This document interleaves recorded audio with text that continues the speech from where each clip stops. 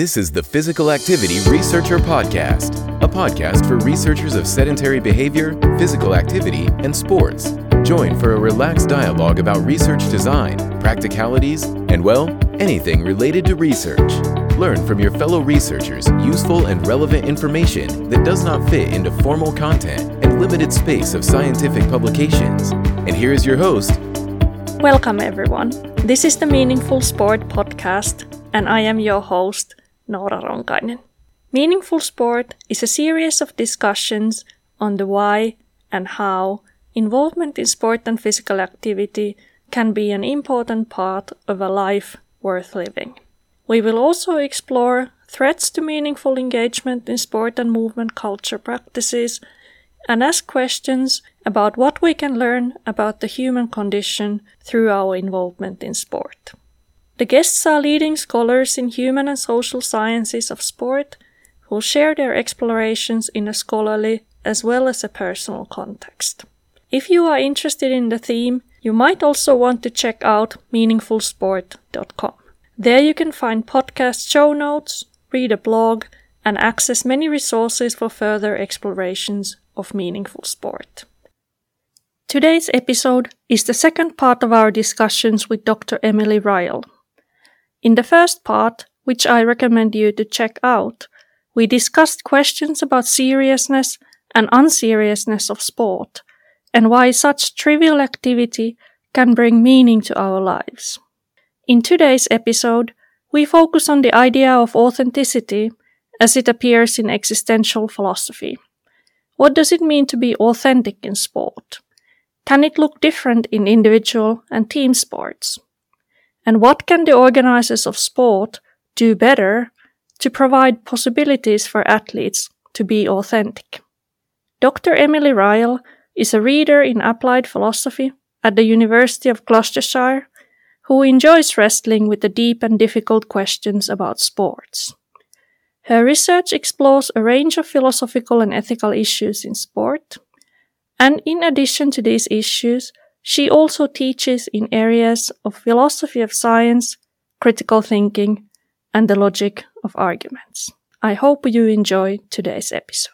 I thought it would be a good point to move to your article, the Being on the Bench, an existential analysis of being a substitute in sport. So I wanted to take this paper up because it was published in 2008, and I started my master's in 2009, and I was looking into literature on existentialism to use that in my dissertation on spirituality in sport. And so that was one of the first things I read, and I really liked the discussion on authenticity that you had in the paper. So I thought I would really love to hear kind of the background of the paper and where the idea came from. Gosh, well, it's amazing that anybody reads these papers, so thank you. I think I'm interested, I guess, in this idea of authenticity and free will and being true to yourself and what kind of things you can have control over. And I, at the time I was also reading a lot of kind of existential literature like Camus and Sartre. And I think I tried to apply that to the concept of sport. And I'm talking about particular sports whereby and for my sport was rugby, and you could feasibly be part of a club or a team where actually you'd never got to play. So let's imagine a hypothetical team, and you go along and you train and you train and you train, and then the team gets selected for that weekend, and you get told, okay, well, we've selected our kind of first 15, and you're on the bench, you're a substitute. And that could go on week in, week out. So in a sense, you kind of never get to do what you're aiming to do, which is to play that sport. And I was trying to think about that situation, and certainly I had that experience many times where I was thinking, I'm sitting here watching people play the sport that I want to play because I'm just sitting on the bench. What can I do about it? What control can I have over it? And I was thinking about that in relation to the concept of choice, freedom of choice, and being authentic, because one of the kind of main tenets of existential philosophy is the idea that you choose your own pathway, and there's Sartre talks about no excuses. You can't blame it on kind of anything outside, because you always have a choice as to what action you take. And Sartre talks about the fact that there'll never be a time in your life where you don't have a choice in some form or another. So even if, and he says, even if a gunman holds a gun to your head and says your money or your life, you've still got a choice. It might not be a pleasant choice. It might not be a choice that you would particularly want, but you still have a choice, i.e. your money or your life. And I was trying to think that idea through in relation to being a substitute in sport.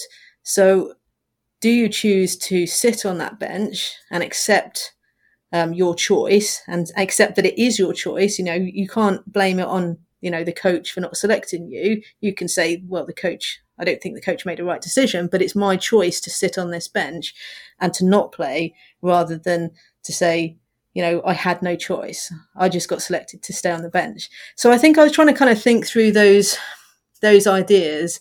I don't know, whether those ideas have changed much since I wrote the paper. Was it 12 odd years ago?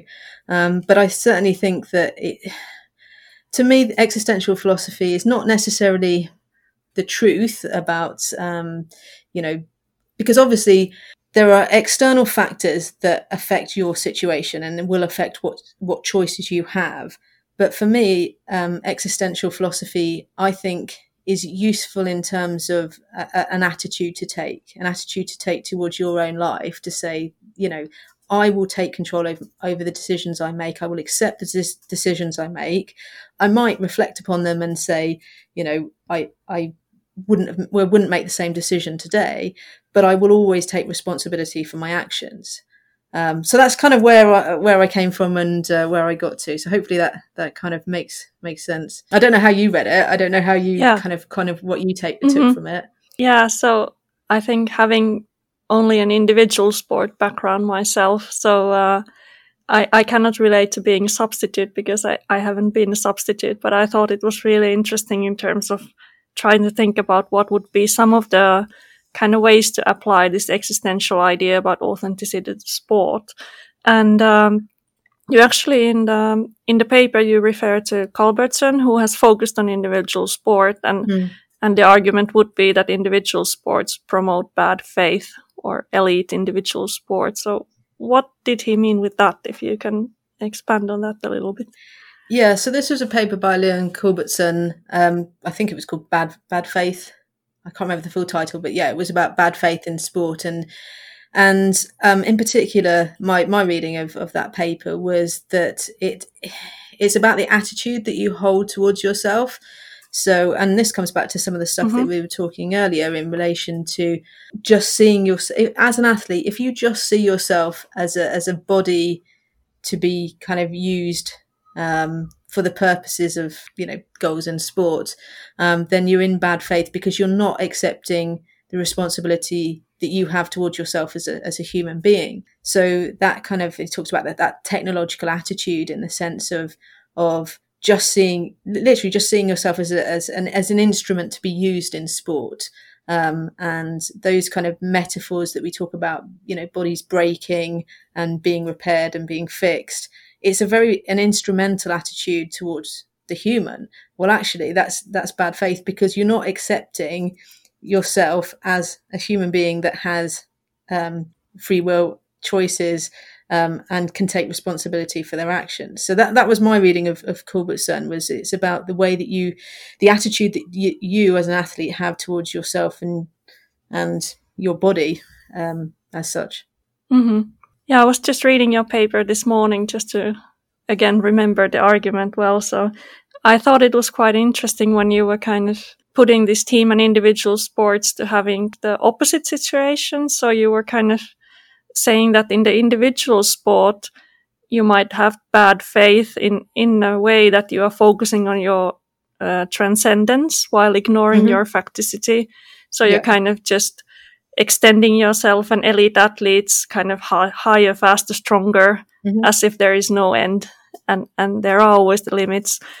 And then when you are talking in your paper about being a substitute and in a team sport, you would be rejecting your transcendence and focusing upon your facticity. So that would be, I'm just here as a substitute and I have no control over what's happening because it's not my decision, because the coach has made me. And so I thought that was quite an interesting, we might be having the situation kind of upside down when we talk about transcendence and facticity and how you relate to that. I think I think my views around that, I think that the environment around that has changed to a certain extent. So some of the more kind of individual sports which tend to be much more quantifiable because it's all around kind of times or distance, of quantifiable measurements. And there's the idea that you can always overcome that barrier. So you can always get faster, you can always get stronger, you can always jump higher. Whereas traditionally, kind of team sports have not had those quantifiable measurements other than, points scored. But how those points are scored, they haven't been quantified. So because there's so many kind of more factors at play, so let's say, in rugby or football, you've got a certain amount of players on the pitch and they interact with each other, and those actions aren't quantifiable, or certainly weren't quantifiable in the same way that, running races were quantifiable. And therefore, there was a kind of a much more present situation around playing rather than kind of thinking about beating particular measurements. But I think that has changed certainly over the last, since I wrote the paper in team sports, because everything is trying to be more quantifiable. So, for instance, in rugby, it is all about, what's the distance that you've covered? How many tackles have you made? How much ground have you made with the ball? And so everything is trying to be more quantifiable. And I think that now is a problem because, and I've seen athletes be selected or be not selected, or look at their stats from last week's game, and they'll say, oh, I made, there was 3 incomplete tackles, or actually I didn't make as much ground as I did the week before. And so there is that quantifiable kind of driver in team sports now that there probably wasn't 10, 15 years ago.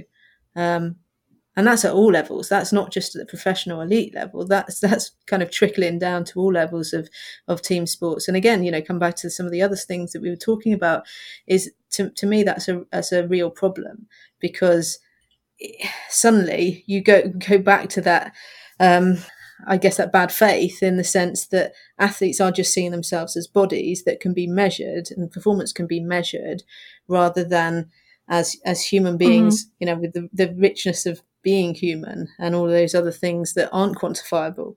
Yeah.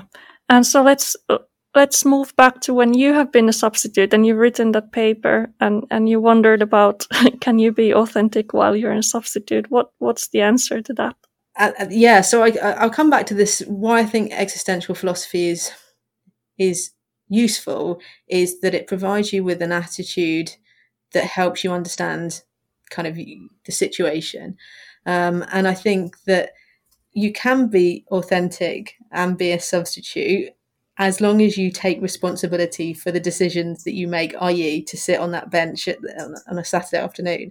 And you say, I've accepted I could have done something else. I could have, thrown my toys out the pram and shouted at the coach. I could have decided that I wasn't going to turn up that day. I could have, stormed onto the pitch and said, I'm staying, I'm playing, I'm not staying on that bench. So there's a whole host of different actions I could have taken, but I chose to sit on this bench, and I chose to accept my decision to be a substitute. So I think, yes, you can be authentic, because authenticity is about recognizing what it is to be human and recognizing that you have choices that you can make. I don't want to get into this kind of, I guess, the deeper philosophical discussion around free will and around whether we really do have free will, because I think that's a very kind of complex question. And there's obviously more and more evidence coming out that suggests that we don't have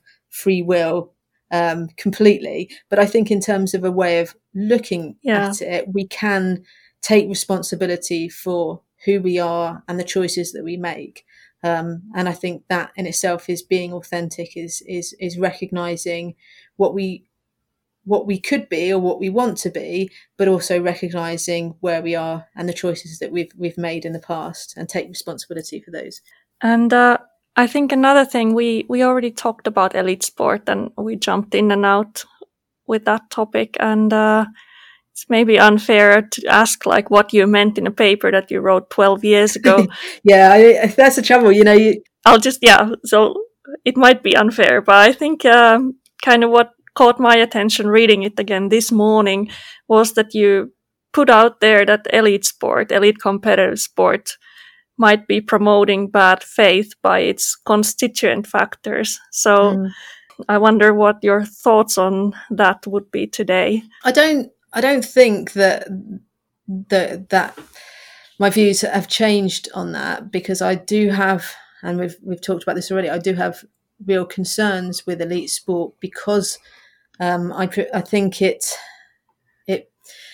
sets up athletes to think of themselves as instruments to be used in the pursuit of sporting goals, and I think that is bad faith. And this is where we talked about earlier is we need to provide athletes with the tools to be able to ask those philosophical questions around what am I doing, why am I doing it, how does it relate, how does me being involved in sport relate to other things that are important to me in my life.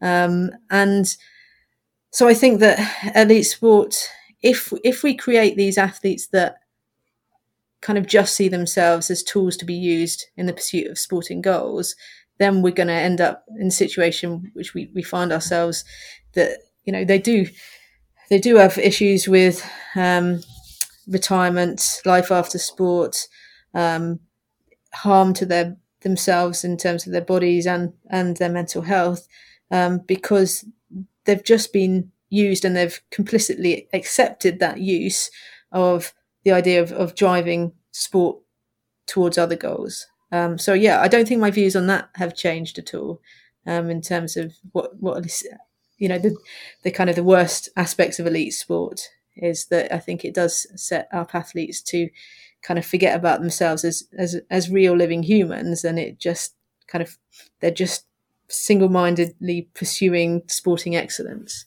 Yeah, and if we think of your experience of being a substitute, and if we think of and that was kind of issue that you set up, as there's a possibility of being in bad faith if you're a substitute, although you say it's not necessarily the case. Do you think there would be something in the kind of how the sport is set up that we could, what would you like to see changed in terms of perhaps allowing more opportunities for people to be authentic who play sport? Yeah, so I mean, on a practical level, I think that we should encourage as much participation as possible, and therefore there's no reason why you can't, and certainly lower leagues are doing this, saying there's, every player must get at least half a game. And I think you could even implement that at the elite level, so you don't end up with, people on the bench week in, week out. I think that you could change the rules around substitutes to say that, you can't be a substitute without being played for more. Well, as I say, you make sure you at least get half a game on the pitch. I mean, the worst thing as a substitute was if you got to the end of almost the end of a rugby match, and then you got told by your coach you're going on for the last minute, and you think, great, last minute, I can't even get into the game. What can I do? What is the point of putting me on for the last minute? And I think to me that's bad. That's bad coaching. And I don't know what coaches think about when they think, oh, well, I must let all players get onto the pitch, so I'll give them 1 minute, 2 minutes of play. Actually, I think that we could, competition organisers could organise games so that they ensured that there was much more participation. I know that there's, in elite men's rugby, there's been concerns around substitutes actually creating more risks of harm for players, because it means that you've got these players that are not tired and not fatigued coming on at the end of games, and then injuring players that have been on for the whole of the game. So there have been concerns around kind of the use of substitutes in that way. But I think you can change the rules of a sport so that you can enable more participation, and you don't end up with a situation where players are not being able to play because they're just sitting on the bench waiting. Yeah, those would be some of the ways that we can actually change the rules. And what you were saying about changing the rules around substitutes also in elite sport, like there isn't any kind of the nature of the sport, or kind of that wouldn't really change it. So yeah, maybe that's one of the ways forward with the substitute question. Yeah, I think so. But I also think, when I've been coaching as well, that it is hard, because you've got a situation whereby you can only select so many players to start a match, and there will always be players that are disappointed because they're not selected to start, and there are no easy answers as a coach as to. You could say, well, you'll have a rotational system so that players that didn't start this week will start next week. But actually, that players themselves often don't like that, because players say, no, we want the best team to start, or we want to make sure that we've got continuity, and rather than just chopping and changing all the time. So there are no easy answers for a coach as to how to ensure that you're fair to all players. But certainly when I was coaching, and I thought, well, I'm not here in terms of, it's not a professional setup where actually winning does matter, because if you don't win, then we kind of lose money, or people lose their livelihoods. Certainly at a non-professional level, I think as a coach I had a responsibility to ensure that all players play. There's no excuse to not allow players to play, and it's no excuse to allow players to play 2 minutes at the end of a game. That's not, for me. You say, okay, you need a good amount of time, whether that's 20, 30, 40 minutes, but you can't leave anybody on the bench for the whole of the match. And that comes back to amateur sport being unserious and unimportant in that way that we have discussed already. Yeah, it was really nice to hear the story behind the paper, and like I mentioned, it was one of the papers that I read when I started exploring what can I do with existentialism when I want to study sport. So yeah, I very much enjoyed that paper back then, and reading it today I still do. So yeah, thanks for that. Thank you. Then I just wanted to ask, what are you working on at the moment? What are some of the philosophical questions in sport that you are wrestling with at the moment? So I am working on 2 papers at the moment, very different papers. One, I am working on I think I'm trying to apply a feminist ethics of care to sport, and particularly to coaching in sport, to say, and this comes back to some of those wider questions around, what does good sport look like? How should coaches interact with their athletes? And I think that there hasn't, in terms of an ethical theory, I don't think that there hasn't been anything that's particularly applied kind of for feminist ethics of care to coaching in sport. So that's what I'm trying to do, is trying to utilize that approach to think, what does coaching look like? What does that kind of feminist ethics look like in coaching? So that's one paper that I've kind of been working on. And another paper, which is completely different to that, is more recently I've kind of been, with the kind of the COVID-19 pandemic, and looking at the way that some sports have tried to produce kind of virtual imitations of their own sport, and thinking about, well, what, as a spectator in sport, what do we want? Could a virtual simulation of sport be as good or be better than the real thing. So I've been thinking around, and this is not from a kind of a participant's perspective, because I think the real experience of playing sport is obviously very different to playing sport on a games machine. But in terms of a spectator, what do we want? What does good sport look like, and can it be replicated in the kind of virtual world? So that's the other paper that I've been working on, and hopefully that should be out. I hope probably early next year if I get a move on and do that. Yeah, I think with the COVID situation and how that's affecting all of us, just kind of a thought that came to my mind, that in existential thought that you've also drawn on your previous work, is these ideas about disruptions as being sometimes illuminating or kind of challenging us to rethink our sport. Maybe just kind of to finish up, like you're active in sport yourself, and how has this disruption, maybe we can call it an existential disruption even, how has that affected the way you are thinking about sport, doing sport, coaching in sport? Yeah, I mean, I'm kind of, in a way, I'm lucky that I'm not involved in elite sport anymore, and for me, I've got to the age now where actually I'm just participating in sport for its own sake, for just enjoying it, just enjoying the social aspects of it and the sort of health aspects of it. So over this time, I try to keep myself active. I've been using a kind of virtual platform, which is a good motivational kind of tool, I suppose, if you're using those kind of virtual classes, fitness classes. But I've also been lucky that I've recently restarted playing cricket again, and cricket in the UK was one of the first sports that was allowed to go back to training and playing. So I've been very lucky in that respect. Whereas I know that my previous sport of rugby, I think, has been pretty hard hit, because as a contact sport, it's probably one of the last sports to go back at a kind of an amateur level. And I really do feel for kind of my friends and acquaintances that have been struggling in terms of being able to get back to playing sport as they would like it. But for me personally, I've been fairly lucky that I'm not involved in elite sport anymore, and I can just still keep myself fit and active and healthy that way.